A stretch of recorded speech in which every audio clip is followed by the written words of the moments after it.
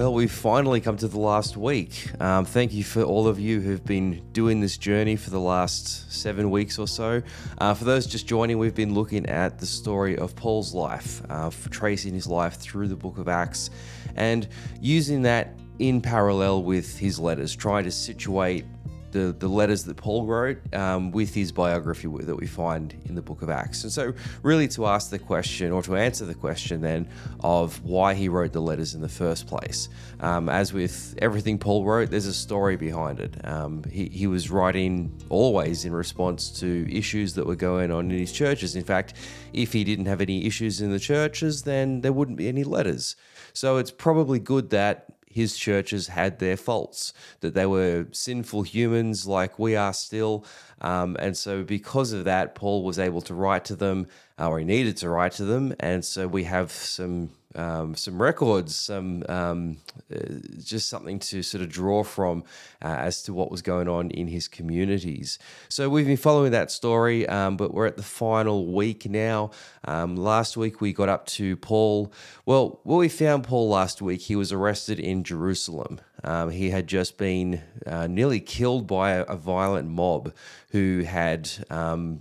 most of them didn't even know why they were there. They just saw that there was some fun happening, so they've all joined in.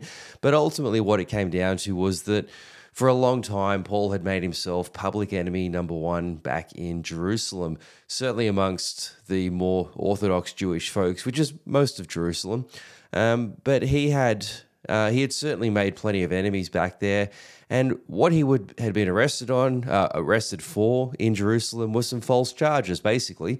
The rumors had been spreading around that he has been out in the world telling everybody, particularly tell the Jews, to turn away from Moses, to not circumcise their kids, to not observe all of the Jewish customs. Basically, that the rumor had been that he has been undermining Judaism throughout the Jewish world. Now, in part, it's true that he has as far as they were concerned, he had been undermining Judaism in that he had been bringing people over to this Christian faith, which, as far as they were concerned, was a heresy, that Paul was an apostate, that he had left behind Judaism, that he started this new false religion. And so, in a sense, that was true, but what they were really focusing on was that Paul was, intentionally trying to undermine Moses and to try to turn people away from him, which is just simply not the case. I mean, Paul's ministry was to the Gentiles, and some Jewish followers had come along the way. But certainly Paul never saw himself as undermining Judaism. Paul saw himself the total opposite. He saw himself as fulfilling Judaism. He always saw himself as a Jew. He was very proud of his Jewish heritage, and what he saw in Christ was the completion. It was the fulfillment of what his Jewish faith had been moving towards this whole time. And so Paul would have understood himself as the fullness of being Jewish and the fullness of Judaism. But nevertheless, rumors are what they are, and that had become the basis for Paul's arrest by this mob. And so they have the Romans, the Roman garrison that was stationed in Jerusalem for exactly this purpose. There was an entire Roman garrison, maybe of 1,000 soldiers, always positioned in Rome, right next to the temple, where naturally these events were going to take place. And so they were ready for all of this. And so this Roman, he wasn't the governor. He was basically he was just the head of the guard on behalf of the governor in Jerusalem. So a guy by the name of Claudius Lysias. He has come and arrested Paul and just trying to figure out what's going on. Paul's got up and, the first assumption that Claudius had was that Paul was some Egyptian troublemaker that had come back, who a few years ago had led astray a band of people who were going to overthrow the Romans. Well, that was quickly put down by Felix, who was the governor.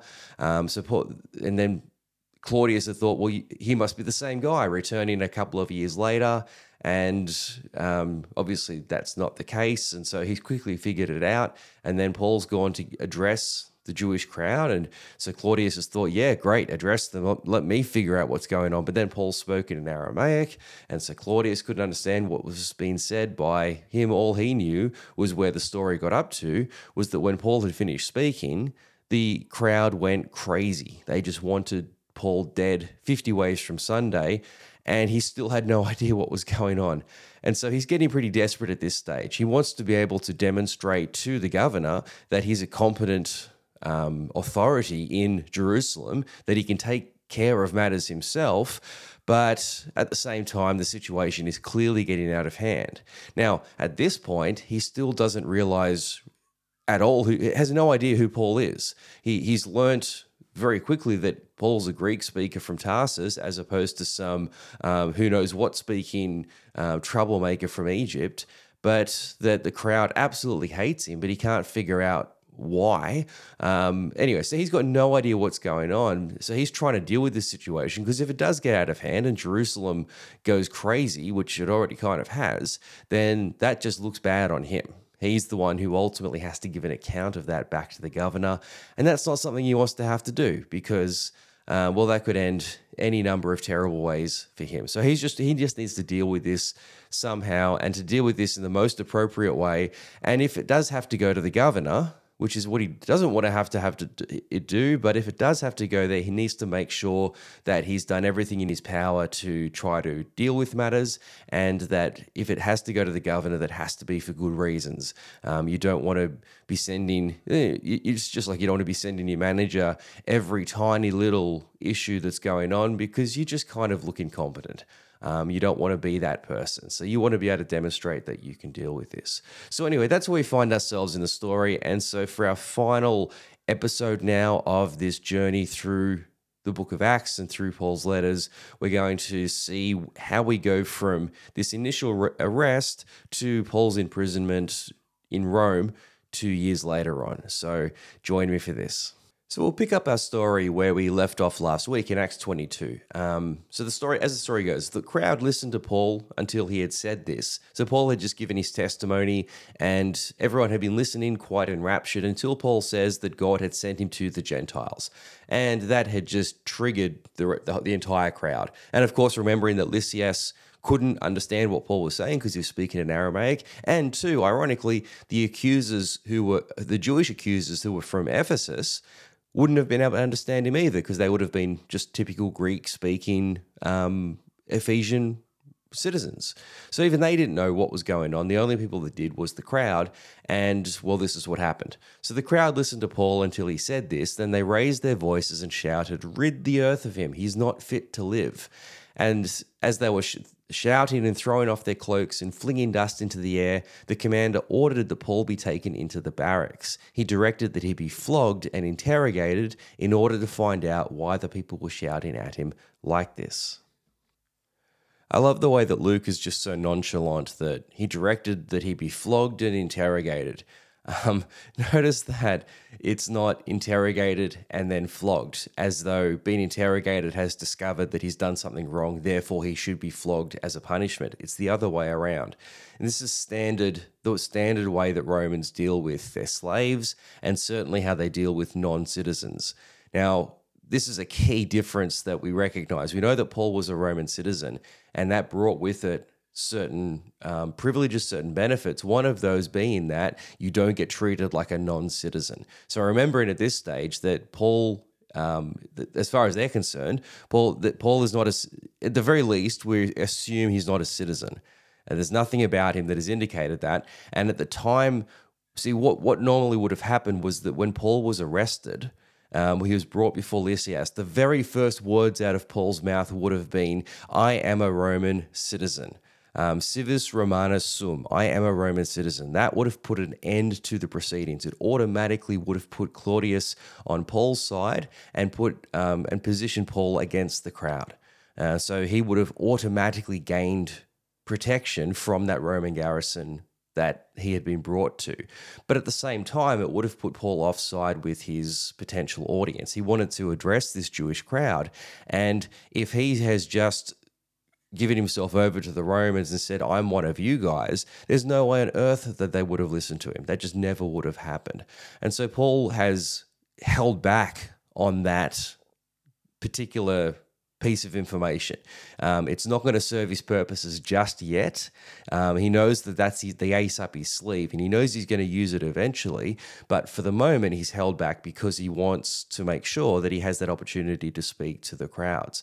So what that's also meant, however, is that Claudius has no idea that Paul is a Roman citizen. And so what is a standard procedure for a non-citizen, and particularly for a slave, is that when you interrogate them, it has to be done by flogging. This is especially true for a slave.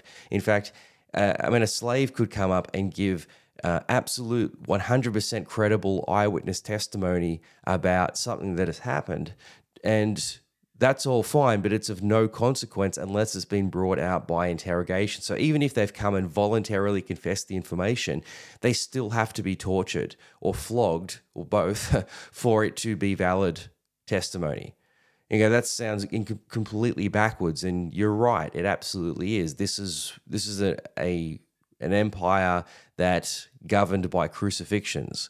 This is why Jesus came. This is why he came into this empire, to say, guys, stop. You are going to hell in a handbasket. This is why you need to get saved.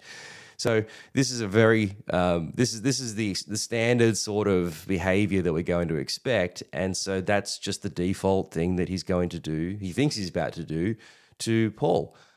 So all very normal. This is all kind of how we would expect things to be dealt with. But then, and I love this part of the story, this is probably one of my favorite stories in the Bible, because it just shows how clever Paul is. He's just so canny when it comes to this stuff. The thing about Claudius Lysias is that he's trying to get this situation under control. He's got to be the man in charge. That's why he's put there, because if he demonstrates that he's not in control to his superiors, they're going to remove him. They're going to send him back to Rome. He's going to be dishonorably discharged. It's going to be a terrible outcome for him. At the very least, he is the authority. He needs to be the one who's in control of the situation. And he probably at this stage starts to feel like he is. He's managed to somewhat calm the crowd initially. He's got Paul in custody, and although he doesn't quite know what's going on, he still has his barracks behind him to bring Paul to. He's still in charge of the situation, or at least so he thinks to some extent. So he's brought Paul back inside with this intention of finding out what is going on once for all, so that he can make the best decision to deal with the circumstances. What he just doesn't realize the sort of person that he's dealing with in Paul. Very quickly his position has gone from he's just some renegade Egyptian Jew who was a troublemaker to, all right, he's more sophisticated than I thought. He speaks Greek, he speaks Aramaic. The people seem to listen to him, and they seem to hate him. Like, there's something else about this guy, but doesn't just quite realize how in control of the situation Paul actually is. So just to break this story down, Acts 22:25. So as they stretched him out to flog him, that wasn't... Okay, so you need to picture a large, solid wooden post in the middle of the room, and on top of that post are a couple of chains with effectively handcuffs to bind Paul's wrists to this post. So that's the flogging post. So they stretched him out. What does that mean? Well, first of all, they took his clothes off. They stripped him down naked. Now, again, they are under the assumption that this is just a standard, a non-citizen or a slave. It is completely illegal to torture a Roman citizen. Now, so much so that if at the worst extreme of punishment, at execution, if you're a citizen, you can at the best be beheaded. It's a dignified death. If you're a non-citizen, you get crucified. If you are a citizen, it is completely illegal to punish you without proper trial. You cannot touch a Roman citizen unless they have been properly charged, properly accused, or properly found guilty. only then can you give them a punishment. And it is only ever the minimal amount of punishment that is necessary for a Roman citizen. So this is why when Paul was in Philippi, he was punished. And now, actually, we'll come back to that story, actually, because that's going to be important context to give to this one. But they stretched him out to flog him. He's completely naked. And, well, that's what they're about to do. They're about to flog him. Now, Paul is just waiting for the ideal moment for the big reveal. The big reveal is coming. He's got that under control. He's got that ace up his sleeve. But he's just waiting for the most incriminating possible moment, but at the moment before he gets unnecessarily tortured. Now, I just said a moment ago about Philippi. When Paul was in Philippi, when he was arrested out in the forum and he was flogged, what he would have been flogged with was the rods, this bundle of rods that were carried by the lictor. So you've got the magistrate of the city and you've got his guards that are there with him that are there to inflict punishment. And what they carry with them is this fasces, where we get our word fascism from. So this is a bundle of rods with an axe in the middle, which is the two punishments that Romans give you. It's a flogging for a minor crime and it's death for a more serious crime. There's only one of two extremes of punishment that you're going to experience. So when Paul got flogged there, he was flogged with the rods. Now he talks about this actually later on. He says 3 times I was beaten by rods by the Romans, beaten with these rods. And he tells that to the Corinthians. Now, in that particular circumstance, Paul did the same thing again. He went through the punishment, but then later on, after the next day, he revealed that he's a Roman citizen, which is what got him out of the prison in the first place. He had to go through that punishment, or he chose to go through that punishment because it enabled him to align himself with the lower status Philippian Christians who wouldn't have had the luxury of being able to get themselves out of that punishment. So he went through it because, I mean, to be beaten by rods must be it literally is a torture. I mean, it would have been an absolute excruciating experience to go through, but you're going to survive it. That's the point. It's going to be terrible and it's going to hurt for weeks and you're going to get some terrible scarring, but you're going to get through it, right? That's not designed to kill you. That's designed to punish you on the spot, to make it very clear to you, never do this again, and then go on your way. So he knew he was going to survive that. So he went through that, and it was only the next day that he revealed his citizenship, which could have got him out of it in the first place. He should never have gone through that, and the Romans knew that, which is why they panicked when they found out that he was a citizen. But he waited till the next day, and what that did was give him, effectively, it gave him the power over those Romans when they turned around and said, we've done something very stupid here, and they wanted to get Paul out of town as quickly as possible. So that enabled him to get out of Philippi and to move on. So that's the same card that he's got to play here. Now, the circumstances have changed a little bit because 5 minutes ago when he was standing in front of the Jewish crowd, it wasn't to his benefit at that point to reveal his citizenship.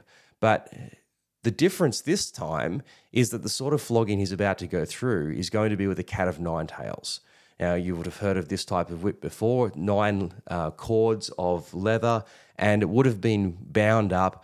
Well, there probably would have been lead balls on the end of the whip just to give it extra weight and give it extra impact. And then on top of that, the cords would have been bound up with bits of metal, bits of bone, just anything sharp and jagged that when it hits you, not only is the lead going to deepen the impact of the whip, but naturally all those bits of sharp material are going to just shred the skin off your back. Now, these punishments are naturally horrific, just horrific. In fact, this is what you would normally go through before you get crucified. So we see Jesus go through the same thing. He was flogged and then he was crucified. This particular punishment was so bad that even the Romans acknowledged that when they did charge somebody and sentence them to crucifixion, quite often they never got to the crucifixion because the flogging itself killed them. The flogging, there's so much blood loss and just so much devastation that was being caused because there's no qualms. I mean, the Jews would say, we'll give you the 40 lashes minus 1, so 39 at the absolute most, but ideally we'll give you less than that. The Romans are like, we're just going to flog you until our arms are tired, till there's nothing left to flog. And so this is very often going to be your cause of death. So this is what Paul's about to face. So this is an entirely different circumstance to Philippi. And Paul knows that, well, he could have handled the one in Philippi, but there's no way that he's going to put himself through this, and certainly unnecessarily. He's done what he needs to do. He's tried to address the crowd. That hasn't worked. There's nothing else to be achieved now with this Jewish audience because they just want to kill him. So, well, he could go outside and be killed, or he could stay inside here with these Romans and be killed. But at least if he plays his cards right, literally, well, has a chance to have these Romans not only protect him, but probably get him out of the city, which is really what needs to happen next. So as they stretch him out to flog him, so again, Paul is naked. He's chained to this post without any trial. All right, everything about this is as bad as it possibly can get for these Romans. Paul says to the centurion standing there, "Is it legal for you to flog a Roman citizen who hasn't even been found guilty?" Now, I don't know what emotion Paul put into that. I don't know if there was just a bit of desperation in his voice, like, please don't do this. I don't think there was. I think Paul was very calm. I think he was, probably there was a bit of speed in his voice because the guy, he would have waited till this guy had his arm raised, ready to bring down the first hit. But turning to this guy just saying, "Are you sure this is legal to do this to a Roman citizen?" And I would love to just see this scene, just to see the complete change in dynamics in the room, the way that the faces of these guards would have turned white with fear of realizing the circumstances that they found themselves in. This is absolutely this is their worst nightmare. Just an absolutely brilliant situation. But in that second, there's Paul. Paul naked, chained to a post, about to be flogged, and yet he is the one who now has absolutely all the power in the situation. He is in complete control of everything that is about to happen from now on, which is exactly what Paul knew what was going to happen. He was strategizing towards this the whole time that he was there. And so now he's in a position where, though chained up and naked, he still has complete control over this particular circumstance. So anyway, the story goes on. The commander wanted to find out exactly why Paul was being accused by the Jews. So the next day he released him and ordered the chief priests and all the members of the Sanhedrin to assemble. Now, I've actually missed a small part of this story. In fact, I must have just taken it out of my notes. What's so funny about this, what happens next, is that they call over Claudius Lysias and they say, and so he comes up and he's panicked, of course, because he knows that if he had gone through with this and then it had been revealed later that Paul was a citizen, that would be his death sentence. So he has he's dodged a bullet in the more almost literal circumstance. Would have been an absolutely terrible outcome for him. So he comes over to Paul and like, are you really a citizen? And Paul says, yeah, I am. And he says, well, Claudius says to him, I paid a high price for my citizenship. And Paul says, I was born a citizen. And this, it's just such a great, an additional twist to the story in that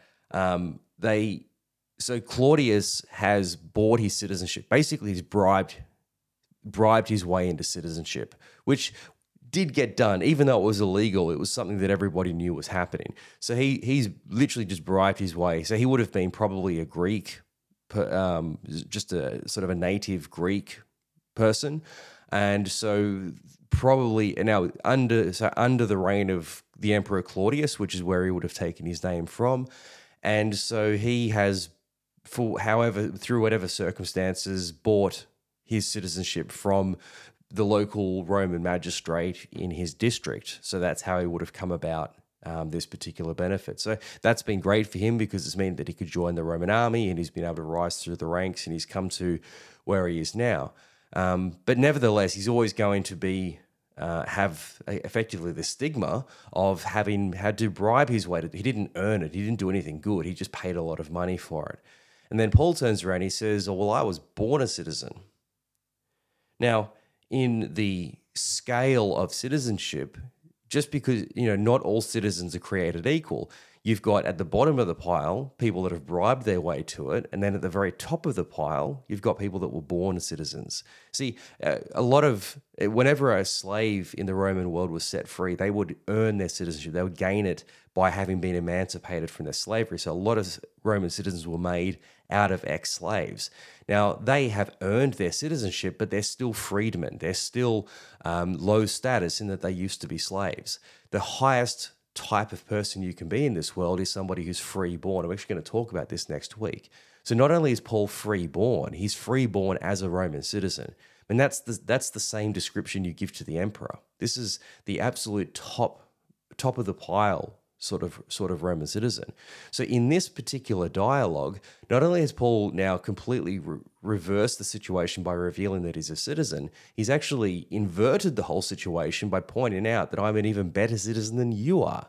Yes, you might be a Roman officer, but I'm of greater status than you as a citizen because I'm a free-born person who is also a citizen. So he is not just in control of the situation now, he has the superior position in this room. Paul is in complete control here, and that is going to be to his benefit now for the rest of this story. Okay, so let's return to where we were just a moment ago. So the commander wanted to find out exactly why Paul was being accused by the Jews. Now he's getting obviously incredibly frustrated by this stage, not knowing still. I mean, not only is Paul nothing of what he thought he was, he's realized that now he's a citizen. Actually, it's his obligation to defend Paul, to get him off these charges. I mean, he's gone from just acquiescing to whatever the Jews want it to be to now protect him from those same Jews. And all of this within the space of an hour, to then going, okay, but the Jews want to kill him, so he must have done something wrong, but I don't know what he did wrong because I can't speak Aramaic, but he's a Roman citizen of the highest possible status. I don't know what on earth to do with this situation. This is just absolutely getting more and more out of hand because as well, if he doesn't do something about it, or if he's not at least seen to be doing something about it, then he's going to have an entire Jewish mob who want him dead because he's not protecting them from Paul. What do you do? I mean, on the other hand, if he does act and does punish Paul, then Paul might have a whole lot of followers in the city that might turn on him as well. So again, he just doesn't know what on earth to do with this situation. So he says, so the next day he released him and ordered the chief priests and all the members of the Sanhedrin to assemble. Then he brought Paul and had him stand before them. So the Sanhedrin being the Jewish authorities within the city. I mean, that's the next logical place you're going to go. You're going to put Paul on trial, but you're not going to put him on a Roman trial because that's not going to do anything because he's done nothing as far as Lysias can see. He's done nothing to offend the Romans. This is a high-standing Roman citizen. He's deserves their protection, not their punishment. So if he is going to punish him, he's got to figure out what on earth is going on. So, well, bring him to the people in charge of those rioting mob out there and see if they can figure it out. So anyway, Paul, stands up in front of this Sanhedrin in order to give his defense. And again, it's just Paul in total control of the situation. He's playing 3D chess here with all of this crowd. Now, it may not work out to his favor in the end, but you can see he's just thinking ahead of every possible outcome.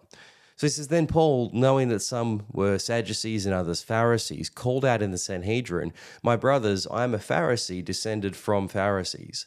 I stand on trial because of the hope of the resurrection of the dead."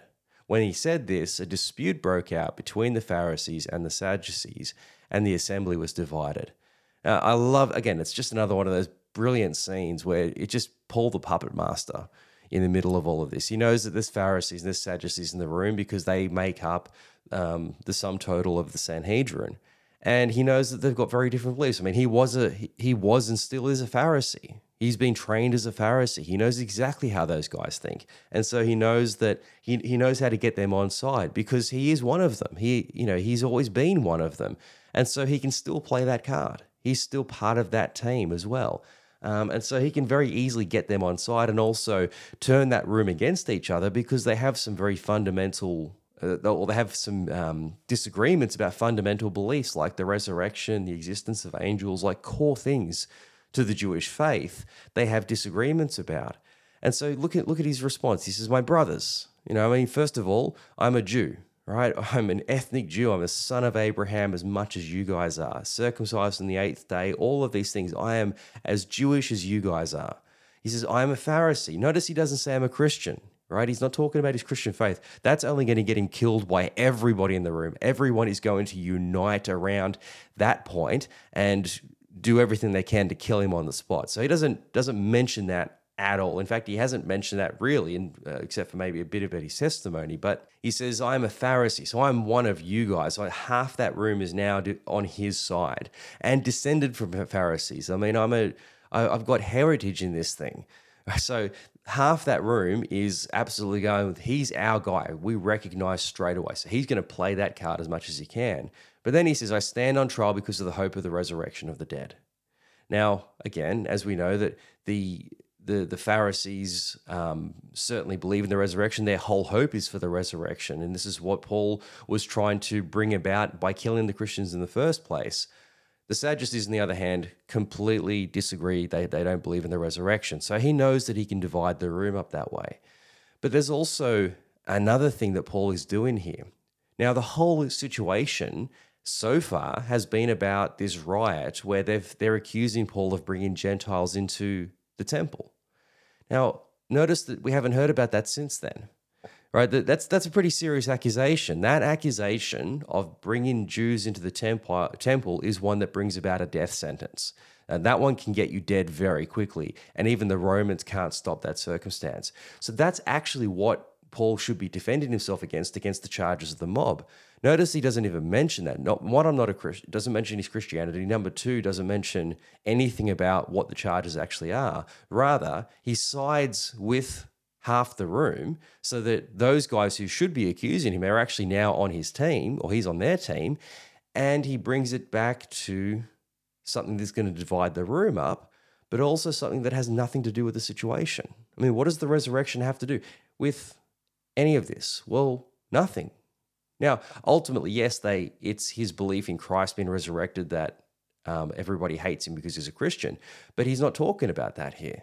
He's just saying, I just have a belief in the resurrection of the dead. And all the Pharisees in the room go, well, so do we. What's the problem? There's nothing wrong here. And so they start to argue amongst themselves. So he's just turned the room against itself. And they're not even worried about Paul anymore because they're worried about their own theological disputes and completely ignore what the problem is that's standing right in front of them. So total control over the whole situation. But anyway, so it goes on, there was a great uproar, and some of the teachers of the law who were Pharisees stood up and argued vigorously. They're arguing now for him. We find nothing wrong with this man, they said. What if a spirit or an angel has spoken to him? The dispute became so violent that the commander was afraid Paul would be torn to pieces by them. He ordered the troops to go down and take him away from them by force and bring him into the barracks. I mean, just brilliant. Now, Lysias, again, still has no idea what is actually happening. And in fact, now he's just heard two completely different stories. So he's obligated to protect Paul against the Jewish people because he's a Roman citizen. But he still needs those Jewish people to try to find out what's actually going on with Paul. Now he doesn't really necessarily know what's going on. The mob said one thing and said another thing. And now, if Paul did this in Aramaic, which I assume he did, he still doesn't know what's going on because all he's seen is that last time Paul spoke in Aramaic, an angry mob tried to kill him. And then now Paul's speaking in Aramaic and the angry crowd wants to kill each other. And looking at it going, well, they're probably going to turn on him in a moment, so we've got to get him the hell out of here. But I still don't know what's going on. But what's even more brilliant about it is that the actual people who can bring proper charges against Paul, the ones who've actually got some pull with the Roman authorities, is the Sanhedrin. And Paul hasn't even mentioned what the crowds talked about, which is that he brought the Jews to the Gentiles into the temple. What he's done is that he's turned it into a theological dispute. He's brought it back down to an argument over the resurrection. That's it. That's all we're talking about here. It's just an argument about the resurrection. This is just an internal dispute over a theological matter. And the fact is that the people in charge, the authorities in charge of the Sanhedrin, even they don't agree on it. And yet they're not being arrested for that. There's nothing wrong with that. They just have an internal dispute over a theological matter, and a matter that the Romans couldn't give two hoots about. They've got no concern whatsoever about Judaism. They're just there to stop the Jewish people from going crazy. And so Paul's managed to bring all of this down into amongst the authorities as being, again, nothing more than just a dispute over a theological matter. That's all we're talking about here, guys.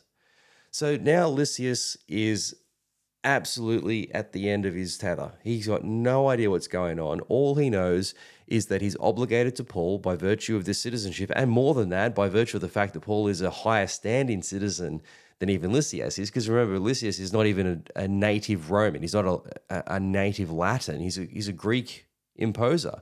He's Greek and Paul is Jewish, but neither of them are Roman. The only thing they're having in common is their Roman citizenship, but Paul's actually of higher standing than Lysias. I mean, all of this he's just in an absolutely terrible situation here. And he knows that he's not going to be able to get it much further. He's done his very best, but he knows that he can't get a straight answer out of anybody. And, well, he's just going to have to turn it over to the governor. The worst part about this is that he just doesn't know what to say because as far as he's concerned, Paul's done nothing wrong. At least nothing that he can discern because, there's just all these different stories about him, but nothing, even the people accusing him don't seem to know what Paul's done wrong. It's all just a confused mess. So he's got to get him out of there because one thing he's certain of is that if Paul stays in the city, someone's going to kill him. This is not going to end whilst Paul is in the city. So he's got to, at the very least, for Paul's sake, get him out of the city. And so that's exactly what he does next. Hey, I just wanted to take a moment to say thank you so much for listening. I hope you're finding this podcast helpful. If you're enjoying it, please consider leaving a 5-star review, which is really going to help to spread it further. And you might also enjoy the YouTube channel and all the other social media attached to the New Testament story. You can find the link for all of these in the show notes. You might also consider supporting the channel financially. You can do this through that same link. But otherwise, back to the show. All right, so Lysias is at the end of his rope and he's just got to hand this over to the governor. He's done his best, but the governor's going to have to finish this thing off. But he can't just send a prisoner off and just say, hey, here's a guy by the name of Saul or Paul or whatever they call him. You figure it out. Now, he's actually got to give some grounds for sending him in the first place, which is why he wanted to at least figure out what the charges were, but to give the governor something to work with and really just to demonstrate that this is a serious situation that only the governor can deal with. Now, remembering that the only person in any Roman district that has the power of life and death is the governor. So he deals with the most serious matters that the local magistrates can't deal with. And that's what he's trying to do here. He's trying to make this one of those circumstances so that it justifies going and wasting the governor's time. So he's trying to figure that out. So he writes this letter, at least by way of introducing Paul to Felix. So he says, Claudius Lysias, to his excellency, Governor Felix, greetings. He says, this man was seized by the Jews and they were about to kill him, but I came with my troops and rescued him, for I had learned that he is a Roman citizen. Well, that's a lie. That's not at all what happened. He came down and was ready to flog this Roman citizen. It's only then that he found out that he's a Roman citizen. Now, notice he leaves that little detail out of the account because, well, that's going to get him in a lot of trouble naturally. And so he's trying to paint himself in absolutely the best light possible. And if the truth gets in the way of a good story, well, then we can just leave that part out. So I learned that he's a Roman citizen. That's why I came down. Well, again, not in the slightest bit true. He says, but I wanted to know why they were accusing him, so I brought him to their Sanhedrin. I found the accusation had to do with questions about their law, but there was no charge against him that deserved death or imprisonment. So notice what he's doing here. He's doing everything he can, one, to cover his own butt, but also to make it clear to the governor that this is a good Roman citizen who's done nothing wrong. It's just these crazy Jews again who just want to kill him. And so he says, when I was informed of a plot to be carried out against the man, I sent him to you at once. I also ordered his accusers to present to you their case against him. And so in response, they send him off to the governor Felix, and who is based up in Caesarea. So remember, Jerusalem is not the Roman capital of the region, that's Caesarea. And so he's going to send him up to there in order just to have the governor deal with it, just to wash his hands of the circumstance and to hopefully make sure that Felix is able to deal with it himself. So Paul gets to Caesarea, and it says the governor read the letter and asked what province he was from. Learning that he was from Cilicia, he said, I will hear your case when the accusers get here. Then he ordered that Paul be kept under guard in Herod's palace. Now, Judea, which is where Paul had just come from, was actually under a broader province of Cilicia Pettius, so eastern Cilicia. So it's a sort of a large area, and Judea is kind of a sub-district of that. So Felix is the governor of this sub-district of Judea, but there's actually somebody above him who's sort of the governor of the entire region. So that's his superior. Now, he could actually have sent, now knowing that Paul is from Cilicia, from the larger region, he could have sent him to this higher authority, but that would look incompetent on his part. He wants to be able to show that he can deal with these matters himself. So he's happy to keep him here and wait for his accusers to come to deal with this. And so it says there, 5 days later, the high priest Ananias went down to Caesarea with some of the elders and a lawyer named Tertullus, and they brought their charges against Paul before the governor. Now, Tertullus would have been a local lawyer, a guy from Caesarea, and probably had been involved in cases in front of Felix in the past. I mean, Felix would probably be familiar with who this guy is. And so this is the Jews now finally coming to have their day in court to try to prosecute Paul. And remembering in their minds, their goal here is to get Paul dead. All right, he's still the apostate, the renegade Pharisee who's out there spreading corruption amongst the world of Judaism. I mean, he is public enemy number one to the Orthodox Jewish community. And we've seen this throughout his entire missionary work. Everywhere he goes, the Jewish people are wanting him dead because he's doing exactly what Paul used to kill the Christians for. And so this is their opportunity. This is the governor who can actually do something about it. So this is their one opportunity to get this thing done properly, which is, again, to make Paul dead. And so here's how the trial goes. So it says, Tertullus presented his case before Felix. He says, we've enjoyed a long period of peace under you, and your foresight has brought about reforms in this nation. Everywhere and in every way, most excellent Felix, we acknowledge this with profound gratitude. But in order not to weary you further, I would request that you be kind enough to hear us briefly. Now, the best thing you can do in these circumstances is to suck up as much as possible. To get the judge on your side, which is exactly what he's doing here. But notice one of the things that he points out. He says, we've enjoyed a long period of peace under you. What Felix was actually known for was for his ability to put down insurrections, and violently. That's kind of how he kept things under control. And one of those was the Egyptian that we talked about in the last episode and earlier on in this one. So Felix was the guy who dealt with that. And so what they're drawing on is this thing that he's famous for.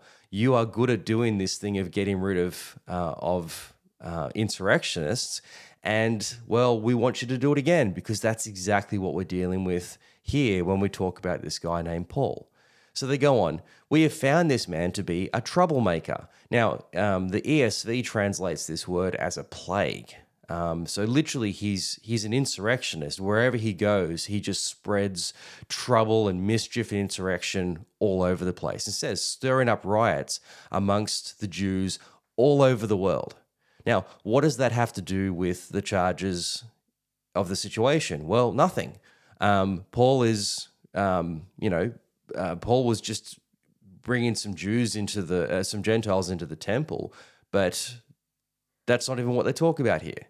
So what they want to bring to the attention or to make Felix think about this guy is that he's a worldwide insurrectionist terrorist, that wherever he goes, he's just causing all sorts of problems for the Roman Empire, which is exactly what Felix is there to protect.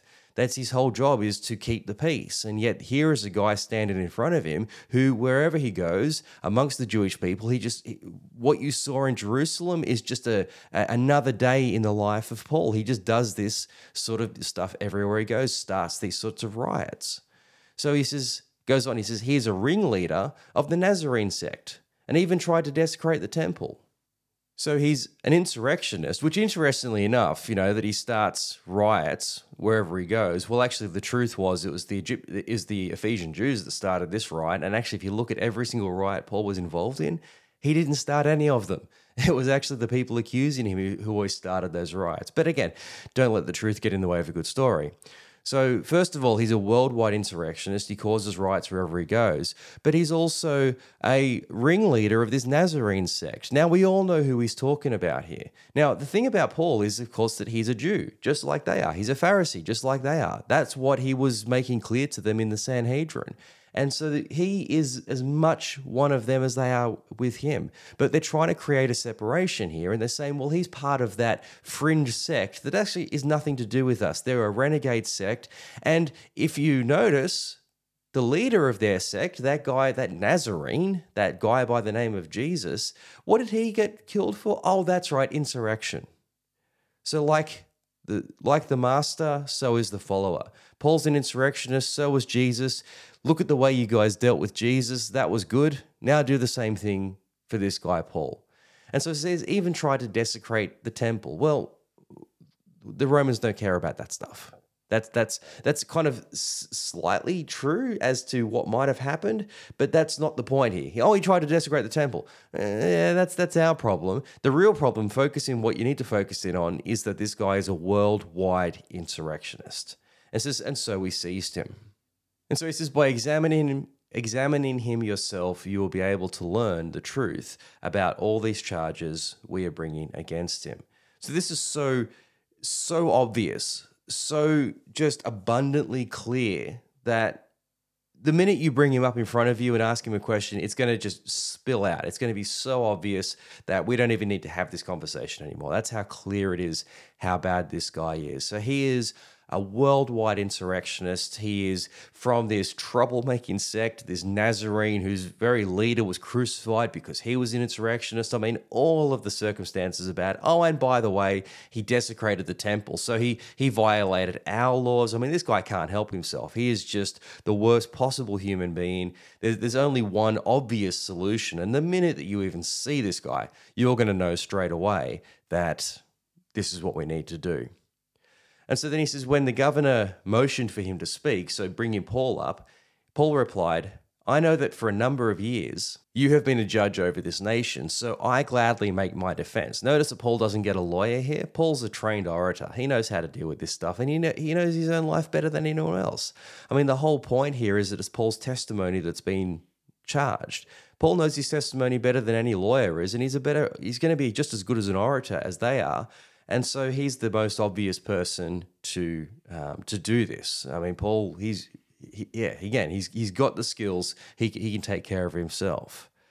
And so he says, you can easily verify that no more than 12 days ago, I went up to Jerusalem to worship. That part is true, absolutely. He says, my accusers did not find me arguing with anyone at the temple or stirring up a crowd in the synagogues or anywhere else in the city, and they cannot prove to you the charges they are now making against me. So here's Paul again taking control of the situation. When he stood before the Sanhedrin, he completely ignored the fact of what they're charging him with, which is bringing Gentiles into the temple, because that would have unified them against him. And so he just brings it back to a theological debate.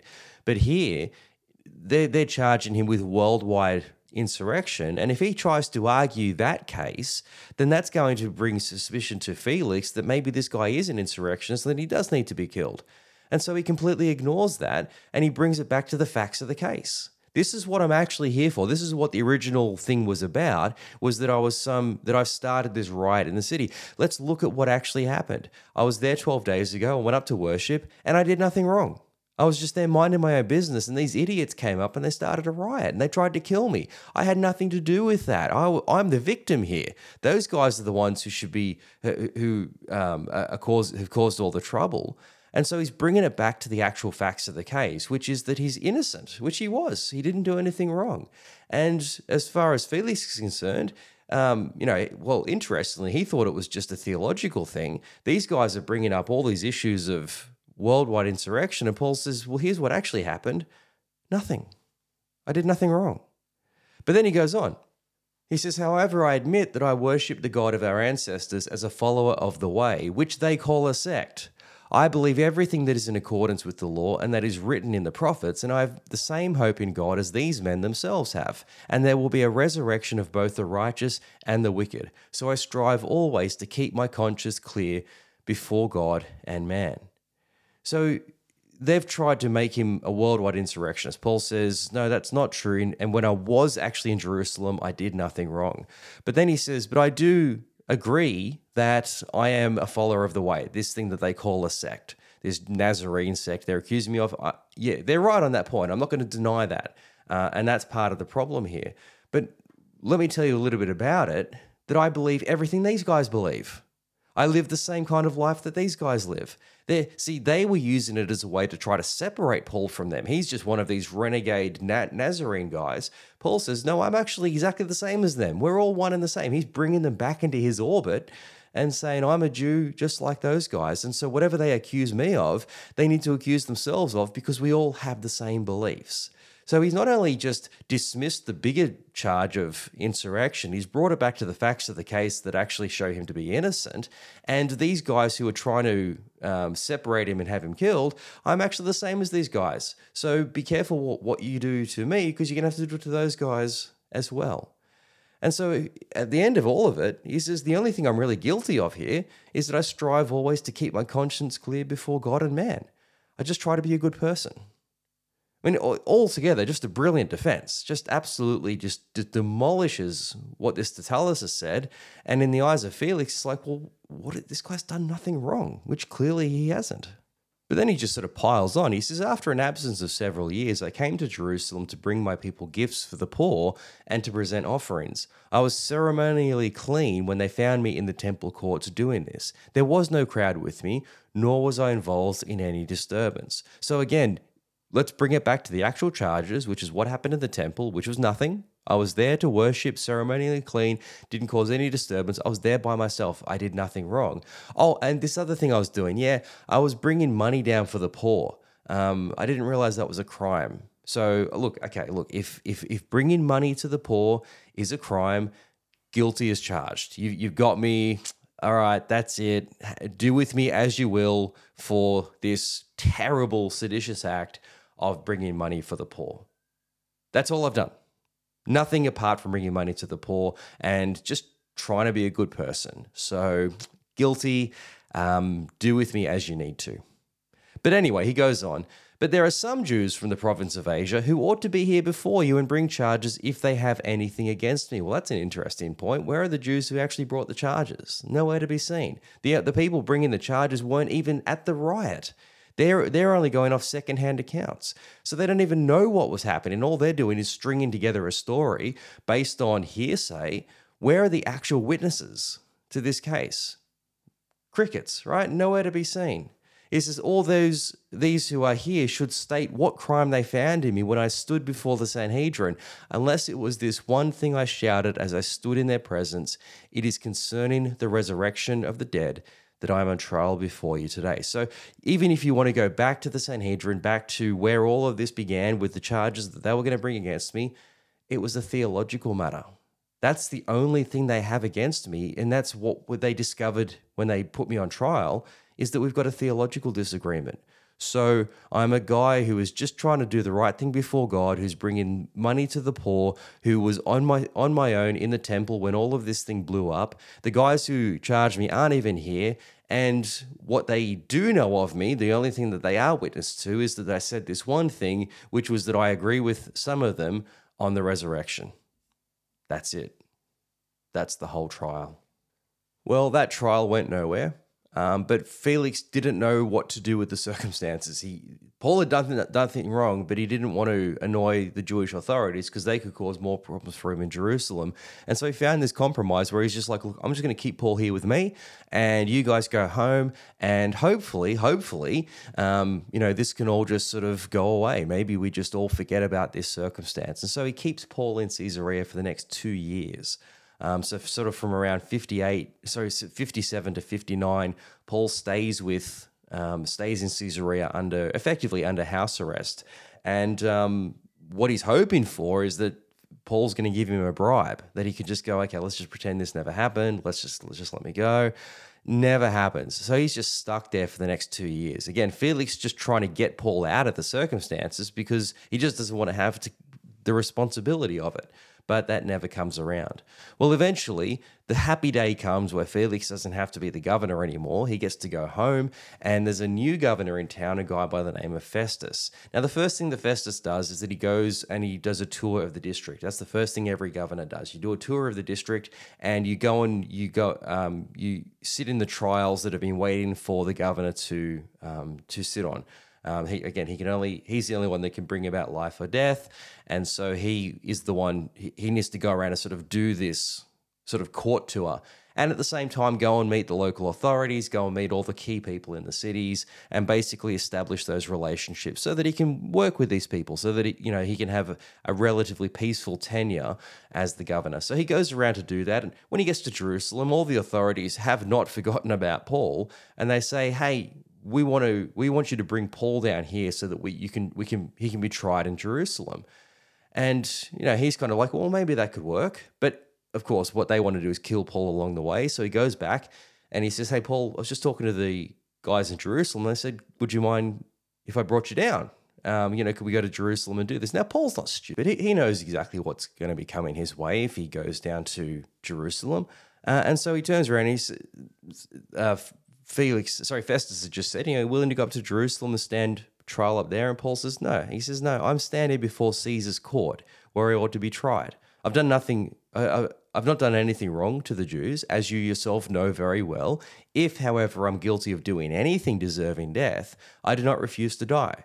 But if the charges brought against me by these Jews are not true, no one has the right to hand me over to them. I appeal to Caesar.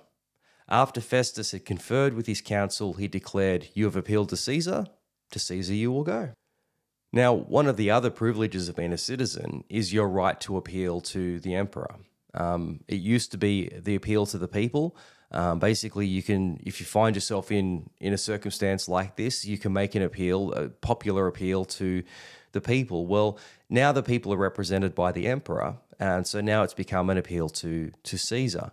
Now, again, what this means is that if you find yourself in these circumstances, you have that right to appeal directly to him. If you think you've got a good enough case, if your case is not good and you appeal to the emperor and you're found guilty, that's going to work out even worse for you. So you want to make sure that you play this card properly. But this is the other ace up Paul's sleeve, is that if the circumstances go badly, then he can make that appeal. And so this is what he does. Now, the expectation, of course, is that you have to pay your own way to do this. You've got to pay for the transport to Rome. You've got to bring any witnesses that might be necessary. You've got to pay for your accommodation when you get to Rome. All of that is on you to do that. So if you've got the means to do it, then this is a handy, literally get out of jail free card. It's going to get you out of the circumstance that you might find yourself in your particular province. And so for Paul, this is his last resort. It's either go down to Jerusalem and inevitably be killed, or go and appeal to the emperor, where he may still very well be killed, but at the very least, he's got a chance to appeal to the emperor and maybe have all of these charges dismissed, and at the very least, get himself out of the circumstances, get himself out of Caesarea and really just out of the whole region. Remembering too that Paul still has his sights set on Spain.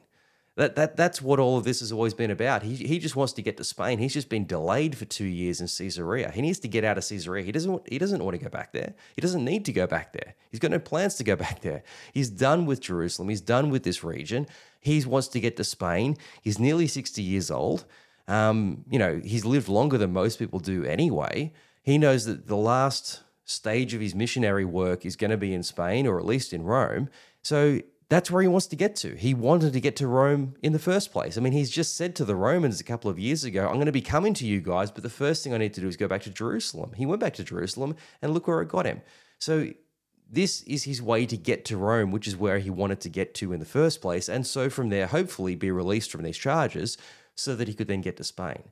So this is actually going to work to his favor. One, it might get him out of the charges. It may not, but at least it's going to get him to Rome, which is in a far better circumstance, and he's got a far better chance there than what he does if he goes to Jerusalem. So this is perfect for him. This is exactly where he needed to be in the first place.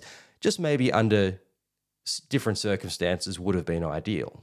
And so, in kind of a roundabout way, Paul gets he gets the outcome that he was looking for when he first went to Jerusalem. This is how he'd always sort of planned for things to go in the sense of getting to Rome, just not necessarily under these particular circumstances.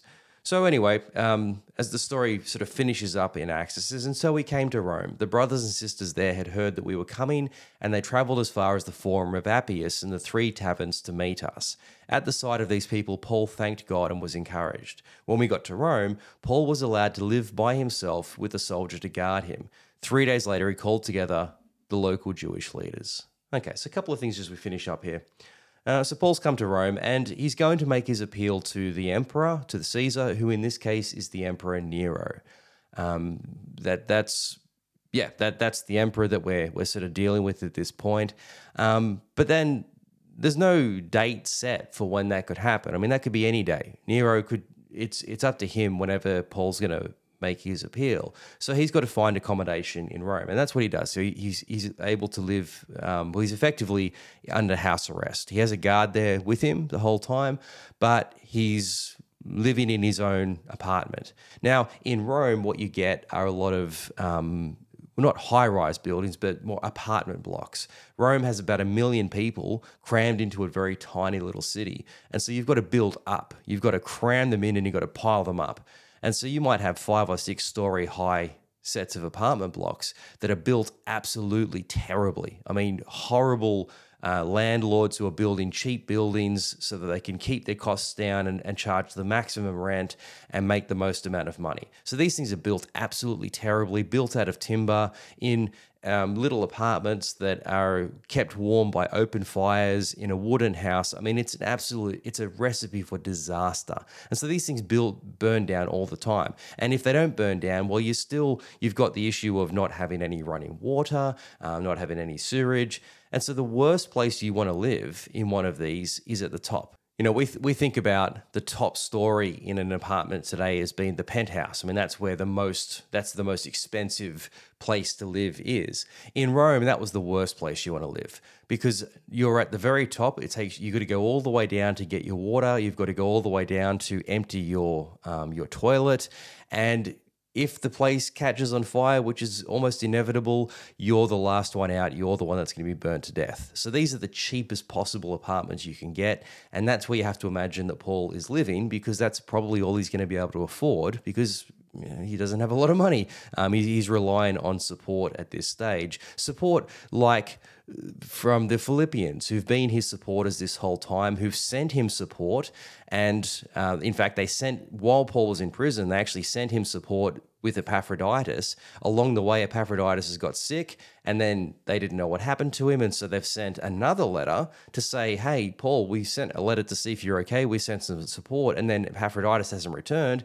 What the heck is going on? And so Paul writes back to them to say, number 1, I'm doing okay. Number 2, Epaphroditus is doing okay. And number 3, thank you so much for the offering. It's been great. Like you've continued to support me time and time again, which is our letter to the Philippians. So that's written in response to these circumstances that he finds himself in. It's also the place where Paul would have written Ephesians, Colossians, and Philemon. We'll talk about those letters in depth in a future episode, but only one minor little point to make is that when Paul talks about this armor of God, what he's describing, of course, is a Roman soldier. You know, the helmet, the breastplate, the sword, the shield, all of those things are standard equipment for a Roman soldier, which is what he had standing right next to him this whole time. He's got one of the Emperor Nero's personal bodyguard, one of the Praetorian Guard with him at all times, Paul's chained to this guy, so it's an apt analogy. He's got it right there standing next to him as he's writing this letter. And so again, we'll deal with those letters in more depth later on, only to say that this is Paul writing in response to circumstances going on in those places. But nevertheless, this is where Paul finds himself. Any day now, he's going to give an account of his life to the emperor. For me, I think this is just such an incredible feature of this story. We find Jesus in this little village in Nazareth. You find him crucified 3 years later, and he's got about 120 followers in Jerusalem. Now at that point, the whole thing should have just died away. But not only does it not die away, it grows and it continues to grow. And within 30 odd years, this message has spread across the Roman world. It's spread all the way up to Rome. And here's Paul, the guy who used to try to kill these Christians, now about to preach this same message to the king of the world. I mean, this is just an absolutely extraordinary development, how quickly this message is spread. And again, going from some obscure little Jewish carpenter who's been crucified to now Paul preaching to the king of the world about this same message. Well, this is how we end the story.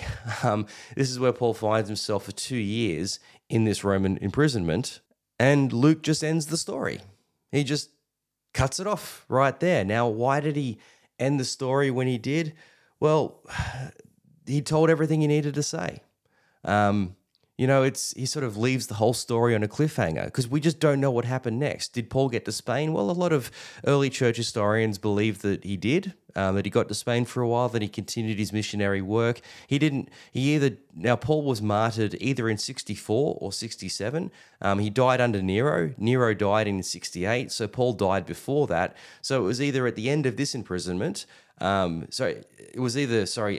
64 under the initial persecution of the Christians. So Peter was killed in 64.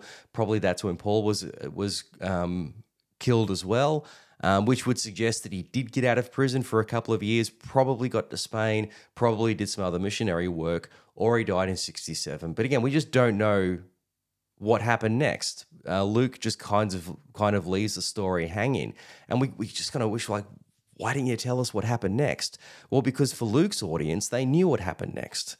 They knew how this story ended. They'd heard the story. They were familiar with it. Paul's point really was to tell the backstory. Most of Luke's audience would have known about the later story of Paul's life. They knew all of the things that came after that because they were in large part a result of that ministry. But what they wouldn't have known was the earlier story, and that's the story that Luke was trying to tell. And so it's kind of like, a movie talking about the lead up to World War II, where the Nazis invade Poland. Well, here's the story about how we got there, and then the movie ends with them invading Poland, and you're like, oh, yes, okay, we know what happens next. We know how this story continues, so you don't need to tell that. The point is just to get you up to that point. So this is probably something of what Luke is doing in this story. Again, we don't know, and it's a little bit beside the point. The point really being that here's where we find Paul, and, well, really, it's where we find we come to the end of his life, and ultimately, it's where we come to the end of this story. So thank you for hanging in there with me for this last 8 weeks or so. Sorry I took a little bit longer today. We just had a little bit of extra bit to get through. Hopefully all of this has been helpful in your better understanding of who Paul is and how his letters came to be. What we're going to do next week, we're going to start to go back into the culture of the New Testament. So we're going to look at some of the background issues or some of the background cultural issues that will inform our reading of the New Testament. So join me for that, but otherwise I will see you next week.